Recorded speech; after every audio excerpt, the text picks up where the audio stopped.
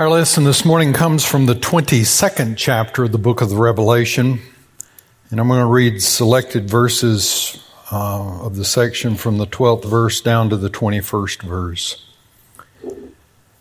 See, I am coming soon. My reward is with me, to repay according to everyone's works. I am the Alpha and the Omega, the first and the last, the beginning and the end. Blessed are those who wash their robes so that they will have the right to the tree of life and may enter the city by the gates. It is I, Jesus, who sent my angel to you with this testimony for the churches. I am the root and the descendant of David, the bright morning star. The Spirit and the bride say, "Come." Let everyone who hears say, "Come." Let everyone who is thirsty come. Let anyone who wishes to take the water of life as a gift. The one who testifies to these things says, "Surely I am coming soon." Amen. Come, Lord Jesus. The grace of the Lord Jesus be with all the saints. Amen. Friends, this is the word of God for the people of God. Thanks be to God. Amen. There's a Southern tradition known as Decoration Day. Decoration Day in Southern churches evolved into what we now know as Memorial Day. It started out just, if a church had a cemetery, the church would take usually the last weekend of May. It would have a service, and then there would be a dinner on the grounds, and church members would go in to the cemetery and decorate the graves. I remember the first time I participated in one of those. It was at the Mount Moriah Church. Arcadia and Mount Moriah were on a charge together, and the Arcadia Church went second in the worship order, and they told me on this particular Sunday, "Now, preacher, we're going to shorten the service so you can get back out to Mount Moriah and start their Decoration Day service." And I said, "Well, what do I have to do at Decoration Day service?" They said, "Oh, it's easy. All you got to do is pray and eat." I said, "I think I can handle that." So I went to Arcadia, had the service, shortened version thereof, got in the car and went back up to Mount Moriah. Lord, when I arrived at Mount Moriah, the people were lined up against the wall of the church, 2 and 3 deep, waiting for me. And it was just, I was thrilled to see that many people. And behind me, toward the cemetery, were about 7 or 8 of the official 8-foot tables that Jesus wants all churches to have. They're 8 feet long, they're 3 feet wide. If you grab them right, a seminary student can carry 2 of them at the same time. I know that because I got a B in the class entitled Table and Chair Carrying in seminary. There the table was with food. I mean, everything in the world was on those tables. Fried chicken, ham. Somebody had shot something the night before and had taken the feathers off. It was roasted and on the table. I wasn't sure what it was.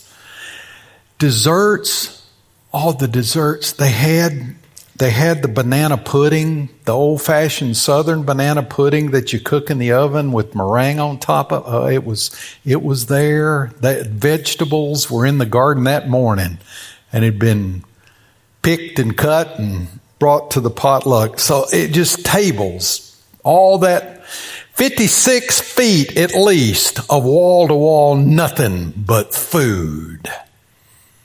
Crowds behind me. Tables are right here. I made a strategic error. I said, "Let us pray." As you imagine this, do you see where I am? Congregation is there, the food is here, and I'm the idiot in the middle. And I prayed. God, we thank you for this day and we thank you for this food in Jesus' name. And you have to breathe in to say amen. Or in the Southern vernacular, amen. It's amen if you've been to music school. It's amen otherwise. I'm sucking the air in and I get the word A is not out yet. And the crowd goes, whew, men. Knocked me down nearly to get to the food. Wanted to be the first in line at the fried chicken. I learned subsequent years, I put the table between me and the people. And so I was close to the table. And when I sat down at the end of the table with the banana pudding. Because I wanted to be close to the banana pudding that was cooked and had meringue on top of it. My wife's looking at me like, no, I will never make that ever in your lifetime nor in mine because banana pudding cannot be cooked. And I listened to the families talk about their loved ones who were in that cemetery. The stories they told about the lives they lived, the things they loved to do, the things they were imagining the people were doing. And I hope they're doing it. When we go to heaven, I hope I get to fish and play golf and read books. I even want to play the piano when I get there. I took piano lessons, would practice at home at night. My Labrador Retriever, every time I hit the D above middle C, the lab started howling at me. And it just, you can't practice if you got a critic in the room. I want you to do what you want to do when you get to be in God's presence in God's kingdom, because I'm going to make a case for what heaven is really like. So that was Decoration Day, and Memorial Day became a time where we honored not only our loved ones who passed, but we honored the soldiers that had died, both in service and those who made it through life and had died at a ripe old age. In 2005, Chase Edwards graduated from Barb High School in Lake Charles. Now remember that we were talking to the seniors about, what are you going to do now? And Chase said, well, I'm going to Camp Lejeune. I'm going to boot camp. Everybody kind of looked at Chase and, Chase was like the smartest one in the class, the tallest one in the class, the most handsome one in the class. He's going to Camp Lejeune, going to become a Marine. Okay, Chase, we're happy for you. And he goes on, I just want to serve my country. Next time I saw Chase was the Christmas Eve service of 2005, and there he stood in his dress blues in church. Man, there's nothing quite like seeing a Marine in his dress blues in a Christmas Eve service. It was April of 2006. I got a phone call from a Marine chaplain. He said, we need to have you go to the Edwards home. We've got to share some bad news. Chase had, after that Christmas Eve service, had gone to Iraq, where he had been killed in an explosion. He died on April the 6th, 2006, at the age of 19.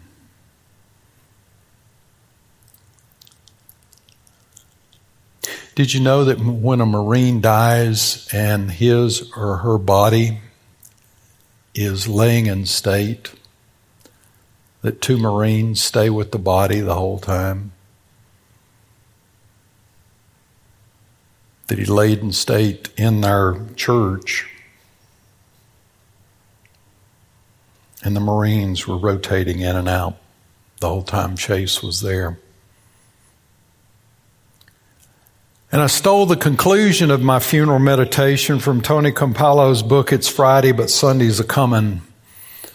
when Campallo talks about the preachers who were preaching on Good Friday. And he said, and one preacher got up, by the way, it was the Good Friday service that lasts 6 hours. One preacher got up, and for 45 minutes, his sermon was, that was Friday, but Sunday's a-coming. It was Friday, and the Pharisees were chomping at the bit. They had Jesus where they wanted him, but Sunday's a-coming. It was Friday, and my Jesus was hanging on a cross, but that was Friday. Sunday's a-coming, and he went on for 45 minutes just like that. And that's how I finished Chase's funeral meditation.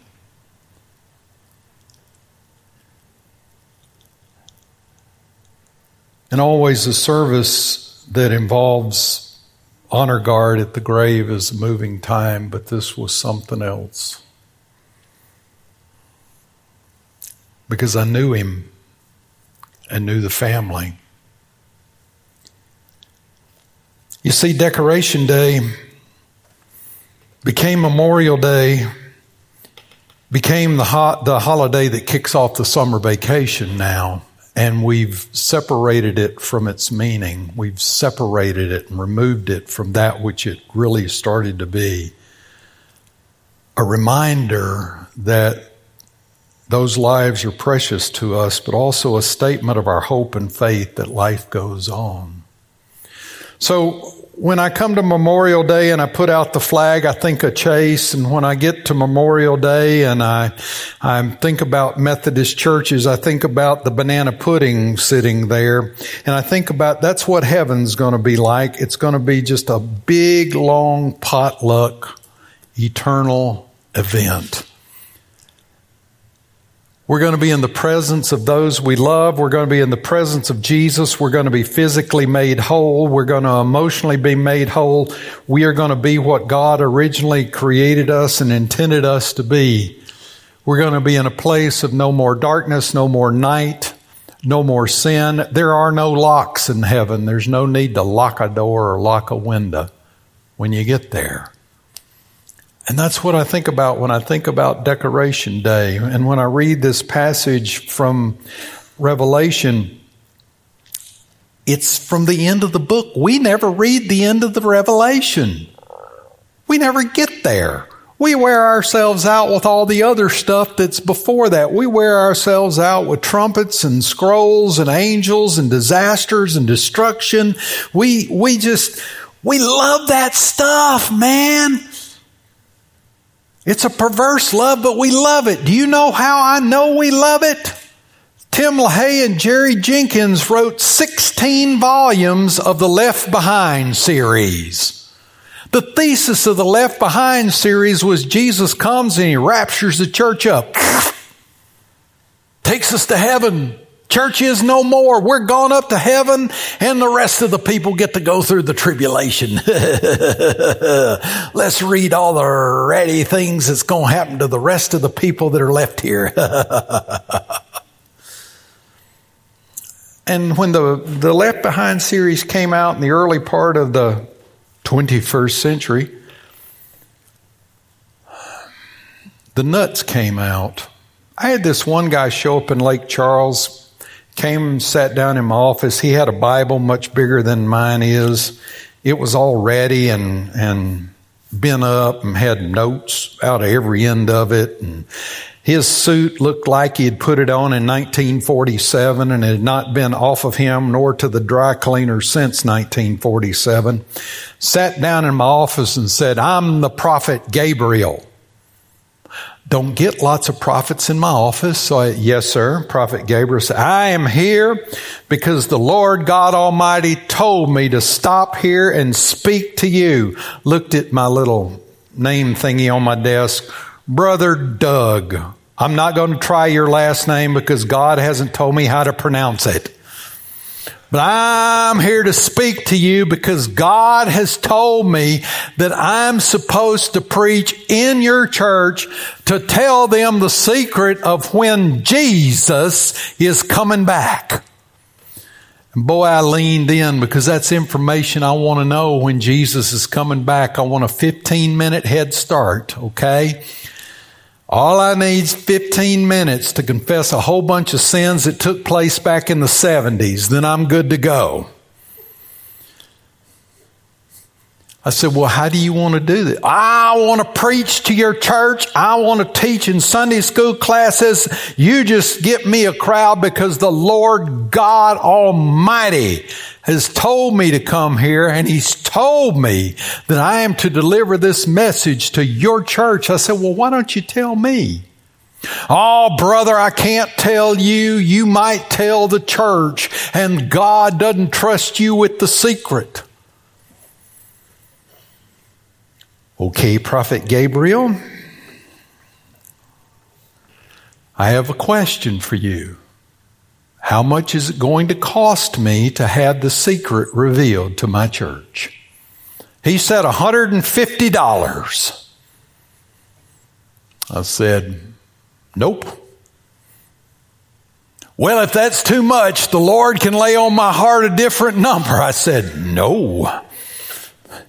Tell you what, Kirkman Street's right out my door. Why don't you not let my door hit you on the backside on the way out of my office? You're turning me down? Yes, I'm turning you down, Prophet Gabriel, because I don't think you're a prophet. I think you're a charlatan. God is going to strike you dead in 9 months. Let's see. That was 18 years ago. I'm still here. That's the kind of insanity you get with the book of the Revelation. People come out of the woodwork. They've got their rapture charts. They've got their TV preachers. They've got their podcasts. They've got their radio preachers. All the stuff they've listened to. They've told them, we are living in the last day. We are living in the last day. We've been living in the last day since the cross of Jesus Christ. But we have this whole escapism that wants to take the church out of here so we don't have to deal with the world as it really is. Listen, the book of the Revelation was written to people who would walk into church. Well, they wouldn't walk in. They were hiding out. But if the Romans found out you were worshiping, they were likely to snatch you up and haul you away, and your family would never know where you went.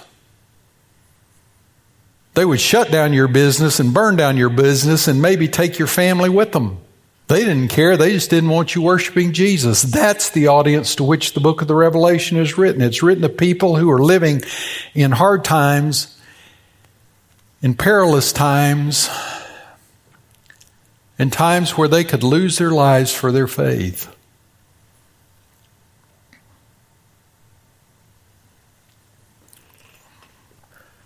The book of the Revelation says, you can do it.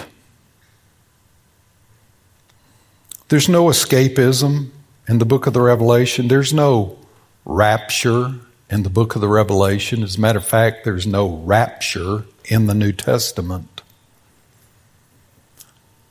That's the good old American myth where the hero comes in and rescues the damsel. Jesus is going to take the church out of the world to save us from what? Or Brother Doug, the Great Tribulation.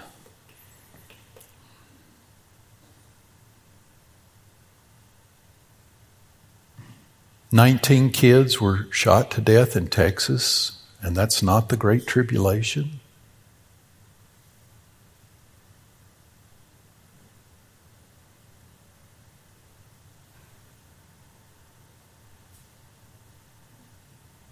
The leading cause of death for children under 18 becomes gunshot wounds, and that's not the Great Tribulation.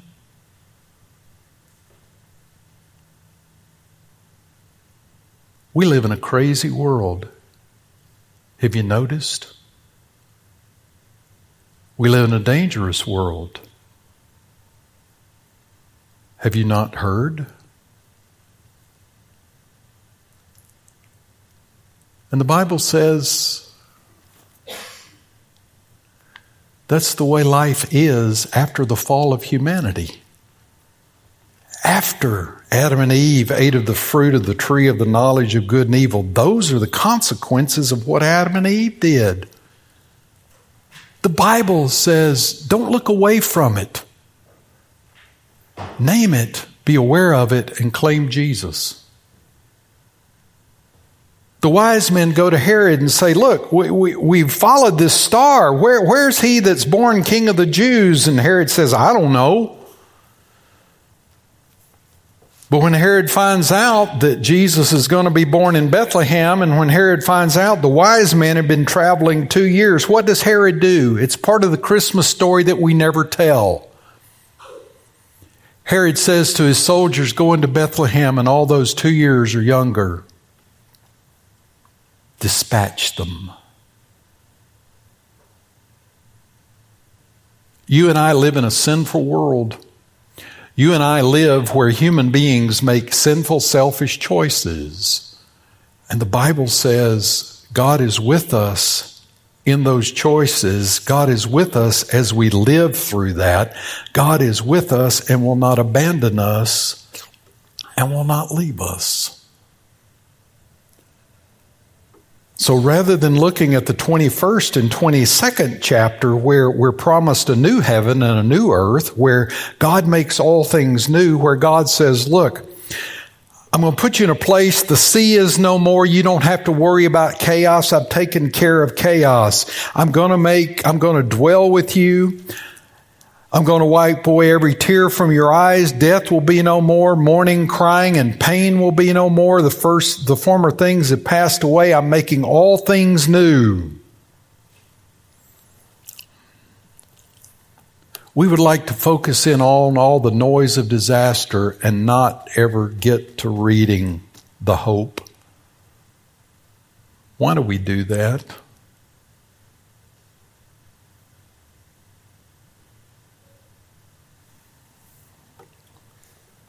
Just go ahead and read chapters 21 and 22. You'll feel better. Because you find out interesting things at the end of the book of the Revelation. Do you know what's at the end of the book of the Revelation? The tree of life. The tree of life appears in Genesis 3 and reappears in Revelation 22. God restores that which human sinfulness broke. God fixes the relationship. God fixes the relationship with human beings, with creation. God makes all things new.